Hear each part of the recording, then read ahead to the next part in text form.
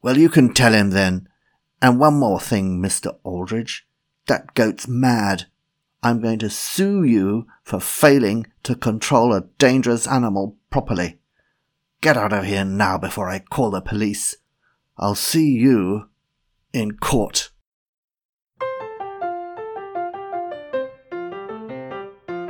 Oh dear, this doesn't sound good. And just when everything was going so well for Tim and Nick. This is James Schofield, the creator of the podcast Behind the Bottom Line, and the writer of Season 5 story Double Trouble. This is episode 9, and let's just recap what's happened so far. Tim, Nick and Wanda are now in London filming the Zywoo Motors commercial with Lady Lois. So far, things have been going well, but Jemima Madison, the boss's daughter, isn't stupid, and she's starting to ask a lot of questions. Make sure you listen to the end of this episode when I will tell you a little bit about episode 10, which is coming out next week, and will be the final episode of season 5 of Behind the Bottom Line.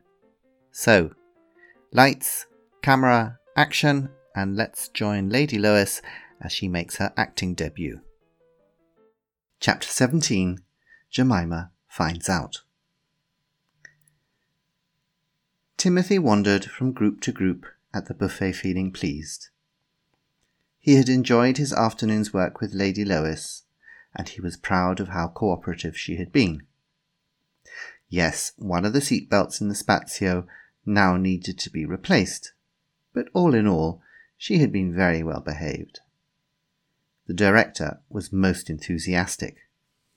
"Tim, that goat is just a star in front of the camera. We need to talk about another film project I'm involved with, about a goat in the Austrian Alps during the Second World War. Tom Cruise is really interested in producing, maybe starring." Timothy found this very pleasant to hear. He had a couple of drinks and ate a sandwich or two. When he found Jemima on her own, looking thoughtful, he was feeling very relaxed. "Well, that was a good day, wasn't it?" he said to her happily. "I think that was a very clever idea of that brother of mine." "Yes, perhaps," she replied. "Timothy, I was wondering, the two of you are so similar. When you were at school, did you ever change places by any chance? As a joke, perhaps?" "Well, once we had this French teacher, and she—" Timothy told a long story about their childhood, finishing his third glass at the same time. "I see. Very funny." She paused for a moment. "By the way," she suddenly asked, "do you have that book by Dr. Sukasus with you? I wanted to show Nicola something." "No, I'm sorry, I left it at Nick's flat, but he can—" Timothy stopped. "Oh no," he said. "You know, don't you? Look, I can explain everything." "Oh, isn't that what men always say?" she snapped. "I must have read a dozen novels with that stupid line in it. Just get me your brother, now." Timothy hurried away to look for Nick, but found only Wanda standing talking to a Polish electrician who worked for the film crew. Wanda didn't know where Nick was either. "He helped me milk Lady Lois, but then he saw his boss come in and went over to talk to him and the director. Maybe they went back into the studio to look at the filming we did today." Timothy looked into the studio, but could see nobody, so he hurried back to Jemima. He discovered Nick and Jemima talking quietly to each other by the dessert table. "No, Jemima, I'm sorry, but it's over. I realized that when you broke up with me last week. You deserve someone better than me. I can't be the boyfriend you want." "So there's nobody else then?" asked Jemima. Her face was quite white, apart from 2 spots of colour just under her eyes. "Or maybe there is? Like Wanda, the little goat girl, who you couldn't stop looking at all day, don't think I didn't notice." "Now, Jemima," said Timothy, "as Judith Succasus says—" "Stay out of this, Timothy. This has nothing to do with you," said Jemima, louder than before. "Jemima," said Nick, "let's not have a fight like this. Everybody's watching us." This wasn't actually true, because at that moment Wanda, the film director, and Louis Madison came into the room with Louis holding on to Lady Lois's collar. "We can't leave the star of the show in a horse box," shouted Louis across the room cheerfully. "Can anybody get me a carrot for her?" There was a cheer from the crowd, and everybody surrounded Lady Lois, except Timothy, Jemima, and Nick. Timothy tried to continue. "Please, Jemima, just listen a moment.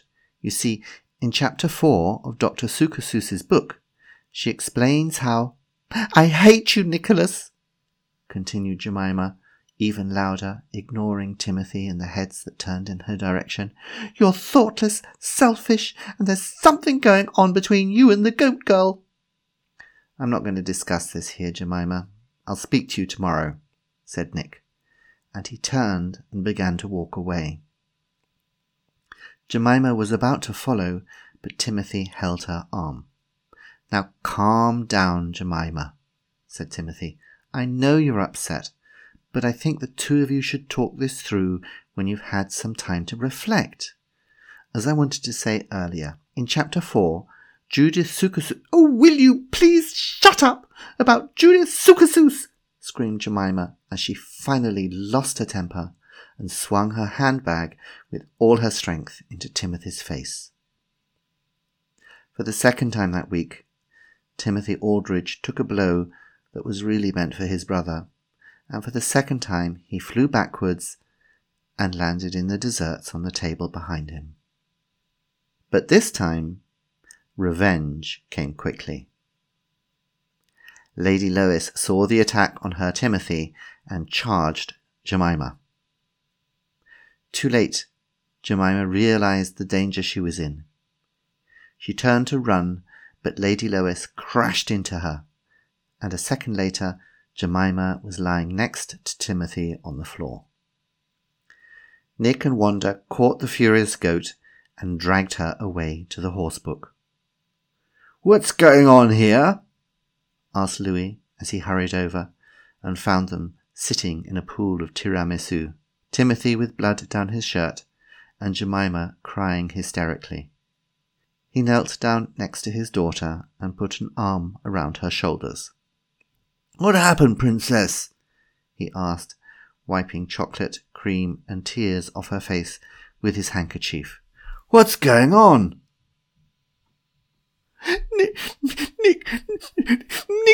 Nicholas and his brother changed places, Daddy," sobbed Jemima. "They made idiots out of us." "Nick Aldridge," said Louis furiously, "I don't know what this is all about, but you're fired." "You're firing the wrong Aldridge," said Timothy as he tried to stop the blood. "My brother's over there with Lady Lois." "Well, you can tell him then. And one more thing, Mr. Aldridge. That goat's mad. I'm going to sue you for failing to control a dangerous animal properly. Get out of here now before I call the police. I'll see you in court."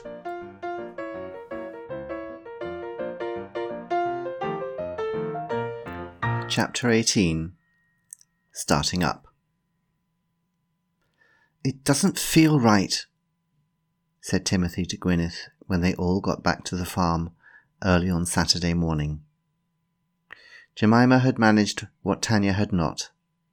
She had broken his nose. "Oh dear," said Gwyneth.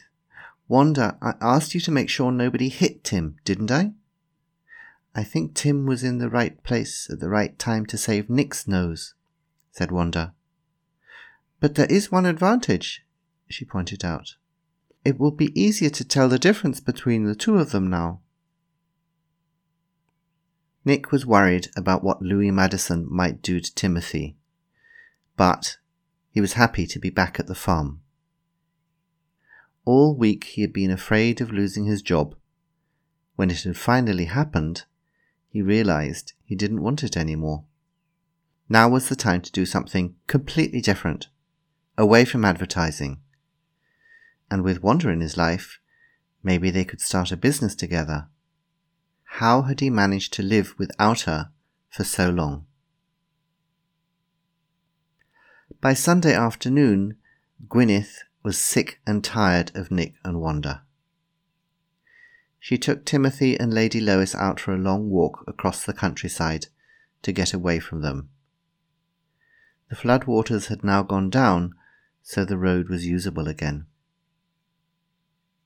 "I know writing romantic novels should make me more sympathetic," Gwyneth said, "but young couples in love are so boring. They stop saying anything intelligent or funny for weeks.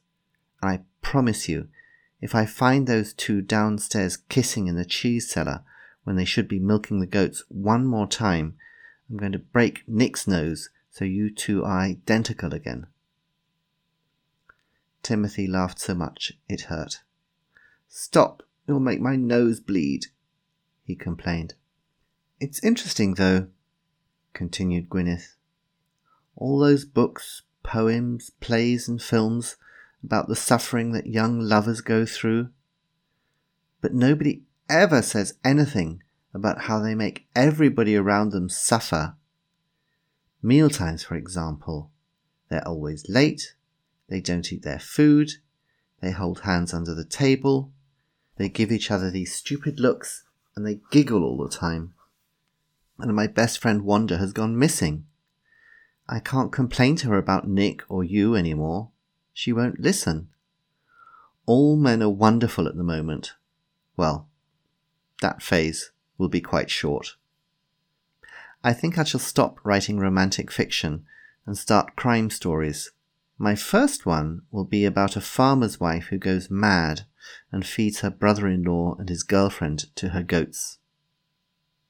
I hope it's a bestseller. We need the money." Timothy told Gwyneth about the cheese shop in London and how much they charged for Aldridge Blue. "It makes me so angry, Gwyneth."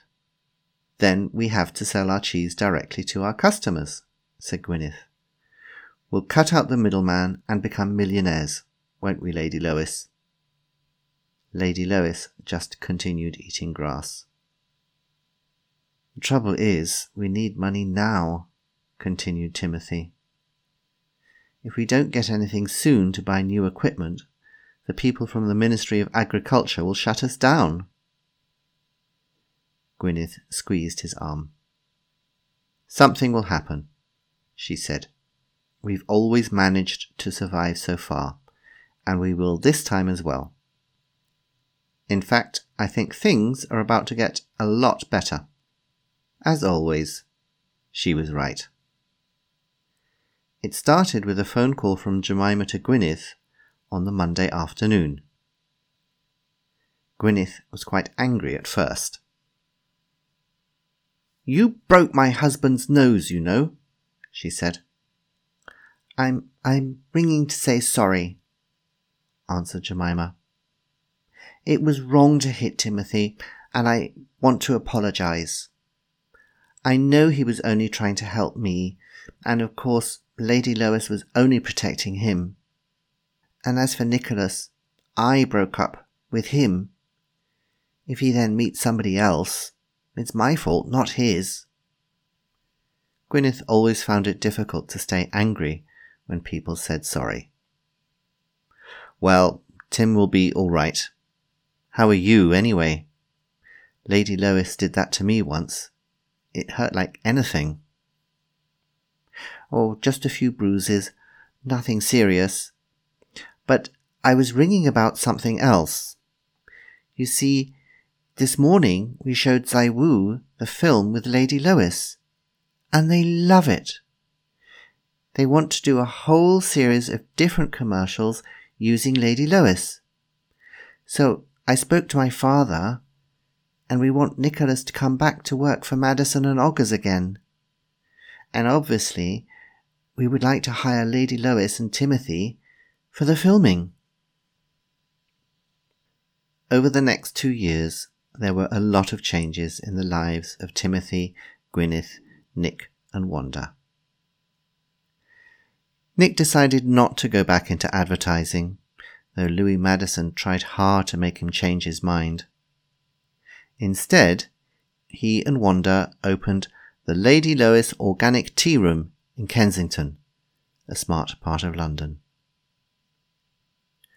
The shop was an instant hit and was visited by the most fashionable people. Tanya Mishkovich was photographed by a newspaper having an argument there with her new racing driver boyfriend. Author Dr. Judith Sukasus did a book signing session there for her new book, ABC, Honest Communication for Couples. And Crown Prince Shameen of Kazakhstan became a regular customer. The success was partly due to the delicious goat's milk cheeses, ice creams and milkshakes from Aldridge Farm that customers could buy there. But it was also thanks to the Zaiwu commercials featuring Lady Lois, created by Jemima Madison of Madison and Oggers. They were funny and clever and made Lady Lois a household name, as well as generating huge sales of the Spazio for Zaiwu Motors. Gwyneth never managed to finish Software of the Heart. In fact, she stopped writing romantic fiction and turned instead to murder mysteries, which were much more successful. Her first novel, Death on the Farm, was made into a television series, and Lady Lois had a small part. Her fans were very pleased. So Timothy didn't have to worry about money anymore, and he was finally able to have the farm road repaired. He sold the farm's products at a good price to Nick and Wanda, and because Lady Lois became so famous, people visited the farm from all over the country, hoping to see her. And of course, they nearly always bought some fresh Aldridge blue cheese before they left, at a special farm price of £42 a kilo.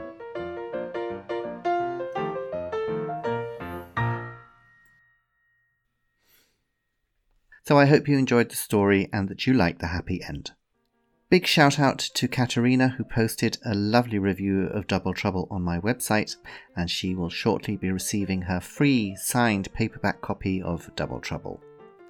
If you'd like a free copy, I'm afraid you're too late. They're all gone. I'm just making a sad face emoji here, which you can't see. Bad luck. Should have been quicker. But if you want to read the book, you can buy a copy for your Kindle or order a paperback copy for yourself or for a friend from my website. Go to www.behindthebottomline.com and click on Bookshop. Now, while you're on my website, you might like to subscribe to my free newsletter, which I'm going to start sending out quite soon. The newsletter will tell you when a new season is about to start, take you behind the scenes of Behind the Bottom Line, and will generally be an amusing and entertaining experience. And yes, that's on www.behindthebottomline.com. Next week's episode is the last episode in this season, and as always, I'll be telling you about the background to the book, where the ideas came from, who Nick and Tim really are, and some other interesting tidbits, as well as playing a few bloopers from the recording sessions. So, until next week, take care and goodbye.